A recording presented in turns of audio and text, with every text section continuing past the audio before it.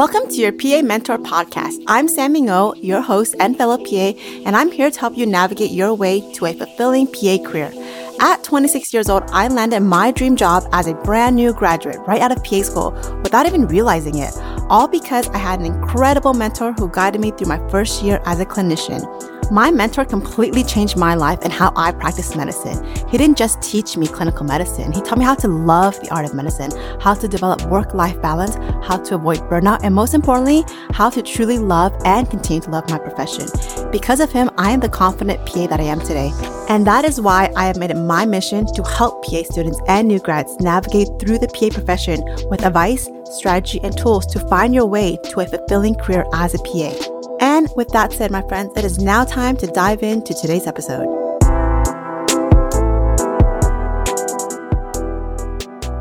Hi, Erin. Hi, Sammy. So today we are going to talk about my favorite topic of all, negotiating. You are a master negotiator. I am. I really am. I don't like to brag about it, but I really am. You do too love to brag about it. I do. I love to negotiate. It's so fun. I literally negotiate everything, like my job, my photographer for my wedding, just any kind of services I do. So true. Yes. So with my first job, I was able to negotiate my salary to $15,000 over the starting offer. That's a lot of money. I know. So let's talk about it today. Yes. Do you negotiate? No, I'm such a wuss. I'm like super passive when it comes to negotiating. It just makes me uncomfortable. I feel like that's normal though, right? I feel like a lot of people just don't negotiate. I get like a kind of a high when I do it. I love it. It's like my favorite part of the job search. I don't know why. It's so weird, right? Yeah, well, I feel weird about negotiating. Like it just doesn't feel normal. It doesn't feel natural to me. I think a lot of women are uncomfortable with negotiating, well, compared to men at least. And I think that's why men tend to get a higher income. I read somewhere that men earn about 6 to 10% more than women do in the same position because they're just more comfortable asking for what they want. So more money is good, but why else should I negotiate? Like, what else makes it worth it for me? Well, negotiation pretty much buys you time. So if you're considering multiple job offers, you need time to review other offers and see what other companies are willing to offer you. So then you can take those offers into consideration and use them as leverage. So that's why I think it's so important. Smart. Okay. So walk me through this. So where do you start with negotiating? Okay. So first off, I want you to understand that negotiation should be an honest conversation. Be confident without being confrontational or aggressive. You should be respectful, be calm, and just have like a regular conversation. This is your potential future employer, right? So you don't want to be a douche. Don't be a douche. Don't be a douche. It's about coming to a mutually beneficial agreement for both parties so that you're both happy and that you'll want to stay at that job for like a really long time. And they want that. They want you to stay there, right? Right. But what about if you're nervous about them saying no and like rescinding their offer or like withdrawing their offer? So a crucial concept with negotiation is being prepared to walk away. You have to be able to walk away. So I know a lot of people come in there with their idea this is their dream job. They have to land this job, and that is not true. That's not your dream. You might think that's your dream job, but you don't really know if it's a dream job. And there's so many jobs out there that's going to offer you a ton of money and benefits. So don't have your heart set on one job. Just be able to walk away. And if you're not willing to walk away, don't bluff, or they might just call you out on it. Yeah. Yep. So we're going to start the negotiation. Where do you start? Like, what do you pick first? Well, there's a lot of things to consider. For example, you can negotiate your benefits, your salary, your CME, your license reimbursement, your schedule, shift differentials, and relocation expenses. All those are up for grabs to negotiate. Oh my gosh, that's a lot. Okay. What were the most important areas for you when you were doing your negotiations? For me, salary was one huge. Right. PTO. So I have to have 4 weeks PTO because I need time for myself so I don't burn out. Medical benefits, obviously, because, I don't want to die. Right? And a set schedule. That is huge for me because I am a creature of habit. I need a routine. I am not going to work, different shifts all the time. I need a set schedule. So those were things that I had to make sure that they were willing to give me. Okay. So let's start with a salary negotiation. Okay. So before you even begin negotiating, you have to have a bottom line. So use the AAPA salary report to come up with an acceptable number. And that number is going to vary from state, location, and specialty. Right. So know what you're coming in with. And also, if you have extra credentials, like, for example, if you're a dietitian or a diabetes educator, don't be afraid to ask for more because those are useful things that's going to help the practice and it's going to generate more income. Right. So it makes you more valuable as a provider. So, okay. And then what if their initial offer for the salary, what if they say, okay, it's XYZ, but you can also get productivity bonuses? Should I include that as part of my compensation? I don't know. I don't usually count on productivity. I can't say that word. I usually don't count on productivity bonuses to pad my salary because they're really difficult to get. Don't you agree? Yeah. My first job in the ER, like when they first offered me the position, it was a really low hourly rate. And they were like, oh, but you'll be able to make all these bonuses for productivity and patient satisfaction. But they actually only ended up being about an extra $100 a month. That's nothing. Because they were so impossible to get. Like it was metrics. Yeah. It's terrible. Yeah. Make sure you don't count on those as part of your bottom line. Okay. As a new grad, so right out of PA school, you actually were able to negotiate your starting salary to $15,000 more than what they initially offered. Like, I'm blown away. Tell me about it. Thank you, Erin. Thank you. It's so impressive. Okay, so let's go back. So I want to throw some numbers with you guys, but understand this was 8 years ago, so the numbers definitely changed now, so don't use these numbers, okay? So it was a primary care job in Connecticut, and they initially offered me $75,000 to start with 2 weeks paid vacation, and this is how I responded. They told me the offer, and I just didn't say a word. It was via the phone. I stood in silence for about a minute or two, not a single word. And then he was like, Sam, are you there? I was like, Right. And more silent. I didn't say a single word. Because that's part of your negotiating Correct. strategy, It's right? a strategy. Yes, exactly. When you stop talking and you're just silent for a few moments, they can feel the silence. This makes them feel very uncomfortable, as though they know that they're lowballing you. And after the silence, I just kind of sit back and relax. And I asked, is this negotiable? I said in a very firm voice. You know, and then of course the doctor, he gave me a list of reasons why, you know, they can't pay me very much. They're a small business, and they try to make me feel very small because they knew I was a new graduate. They pretty much told me I had nothing to offer them and that I was a liability and they have to do more work to train me. And I was like, yeah, no. They were just very surprised, I think, because they weren't expecting this new grad to be so confident, and they were a little shook by it. Okay, so after you shook their world, what did you do next? They asked me, well, what were you thinking? So I said, I want $100,000 and I want 4 weeks paid vacation. And he pretty much laughed in my face and said, no one will pay me that much money as a new graduate. And then I said, okay, thank you for your time. I really appreciate interviewing you guys. This is a great experience and I wish you the best of luck. And I walked away and hung up on the phone. And I think... Baller! Yeah, I think they were like, what the fuck? At that point, like, they already loved me. Like, I interviewed them. They already had the heart set on me. And they thought that I was going to be working for them. And then when I walked away, they were just, oh, well, was our offer really low? Was that, you know? Yeah. And they started questioning themselves. So I got a call, like, I think like 3 days later. And they came back with $80,000 and 2 weeks vacation. So they only went up like $5,000, which is pretty much nothing. Right. So I said, no, I'm sorry. I want $100,000. I want 4 weeks paid vacation. Were you nervous? Oh, yeah, 100%. Yeah, I was like shaking the whole time. But I didn't sound nervous. They don't know I was nervous. Think about it. You are bringing something to their practice. When they're hiring a new, whether it's a new grad or just any PA, they need help. They're stressed out. They have too many patients. They can't deal with the volume and they just want to make their life a little easier. And they knew that I would do that for them. So by working shifts that they didn't want, staying late, bringing more income to the practice, they knew I was worth it. All right. So how did it end? After 2 weeks going back and forth, we agreed to $90,000 and 4 weeks paid vacation. So they broke it down to pretty much 3 weeks of PTO and 1 week for CME. Not bad. Yeah. So impressed. I know. So what about other money? Like, what about asking for other money for like CME and for on-call, stuff like that? I asked for a Epocrates and up-to-date subscription, and they gave me $1,000 for CME. Now, I really should have asked for more CME money, but back then I didn't really know. I don't think I really understood CME because I was a new graduate. Sure. It's fine. You live and learn. Sure. But now I think I would have asked them for a lot more money than $1,000. And since they asked me to take call, I also asked them to pay for my phone bill, and they agreed, which is really funny because in primary care, you're like, why would you ever take call? You don't. You never have to call in primary care, okay? But they were like, well, if we ever go on vacation and one of our patients, needed, and they had a concierge service. That's what I should bring that up. So they had a concierge service. And so if their patient needed something and they were sick or out of town, they wanted me to take call.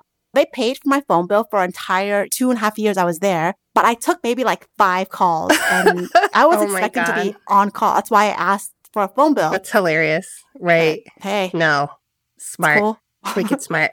What other kind of things can you ask for when you're negotiating? If you work from home or have like a job doing telemedicine, you can always ask for laptops or desktop reimbursement. And if your state has any kind of certain licensing requirement, you can ask for those expenses to be covered as well.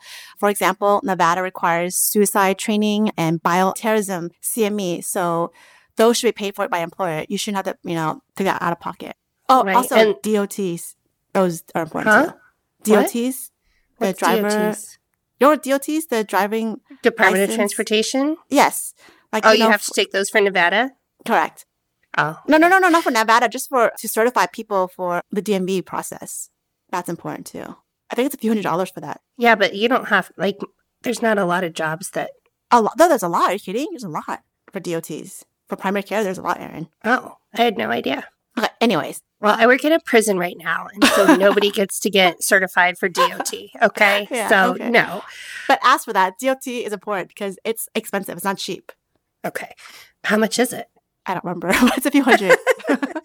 Okay, but other things like your DEA license, that's expensive. That's like $750 for 3 years. Yep.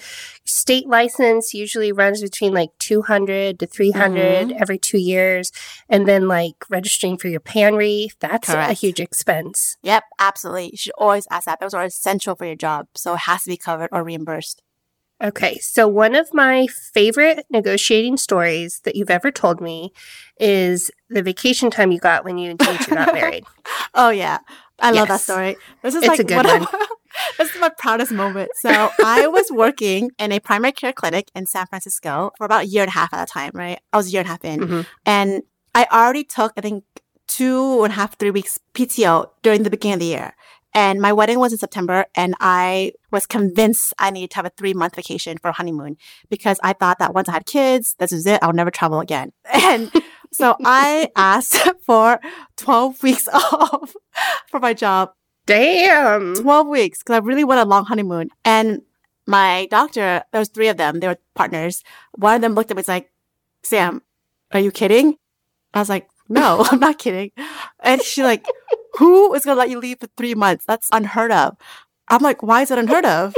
I'm getting married and I want to make sure I enjoy my honeymoon. And this is important to me. I never asked for anything else. It's really important to me. And they pretty much said, absolutely not. We're not having you gone for 3 months. We need you. I was working the night shift, the late shift.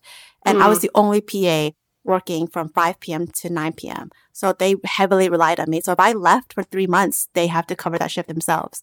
Right. And they said, absolutely not. And it's really funny because I think back about it. She looked at me like, what is wrong with you? And I looked like the audacity. Yeah. And I was like, what? What's the problem here? Like, I don't understand. And this is normal, lady. And then she's like, Sam, you can have 3 weeks off like a normal person, okay? And she's like, but you already took your 3 weeks off this year, so you can have 1.5. We'll be generous, you get 1.5.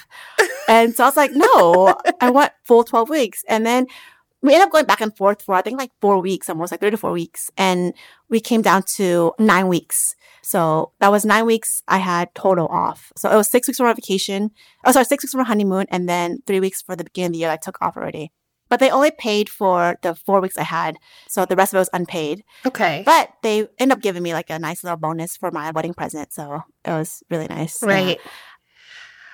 Well, I mean, but part of your negotiating was at one point, I feel like you were ready to walk away, right? You were like, if you don't give me what I want, I'm out. Because what happened was they said, no, absolutely not. This is not going to happen. And I think it was her that said, we can replace you, kind of like she made some comment about like replacing me. And I'm like, okay, that's okay. And then she's like really surprised by that. And I was like, that's fine. This is important to me. I have never asked for anything. I went above and beyond as an employee for the last year and a half, and I'm an asset to this company. And they knew that because I was the one covering their shift. I made their life a lot easier.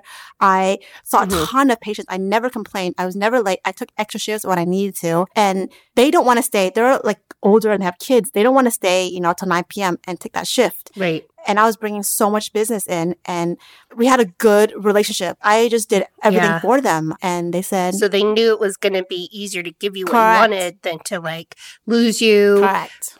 Try to replace you, hire someone else, get them trained, get them up to the same level of productivity. Like, it's just easier to negotiate and compromise. Correct. And that's a huge part of being a PA, I think, is if you do a good job and you show that you're resourceful and valuable, they will do whatever it is to keep you. And I think a lot of PAs always so set on trying to find a good job with the great pay, and they're always chasing money. That's not important because if you find the right job and you love what you do, money will come. They'll offer you whatever you want. They'll give you whatever you want because they see the value that you have. Don't chase the money. Everything will come. Right. And if you get a job and you're not happy with the initial salary, you can always go back and negotiate, right? Oh, for sure. And then you'll have some time under your belt and you can point to your productivity and you can point to how well you're working in the clinic and use that to bolster your request for more money. Correct. And so I also, if they give you a starting salary, let's say they like offer you $100,000 and then they're absolutely not willing to budge, but they'll budge something else, other parts of it. If you want more, you can always say, you know what? Okay, I'll take the job, but I want to make sure that we can reassess in 3 or 6 months. Right. Let's put in the contract that 3 to 6 months, we're going to renegotiate the salary. And most places are like, okay, that's fine. Because they're afraid to invest in you initially because they're afraid that you're going to not do well. Right. So what about negotiating things like relocation expenses? Oh, absolutely. You definitely have to do that. When I moved from San Francisco to Las Vegas, I wanted them to pay for my relocation costs. And I think they offered me like a few thousand. And I said, no, that's not enough. And they said, why not? I was like, because I was living in San Francisco. First month and last month's rent. It's so expensive. Yeah. And a moving truck. So instead of having just give me like, $1,000 or $2,000, I said, no, I'm going to hire these companies, get the moving boxes, do this, you're going to pay this.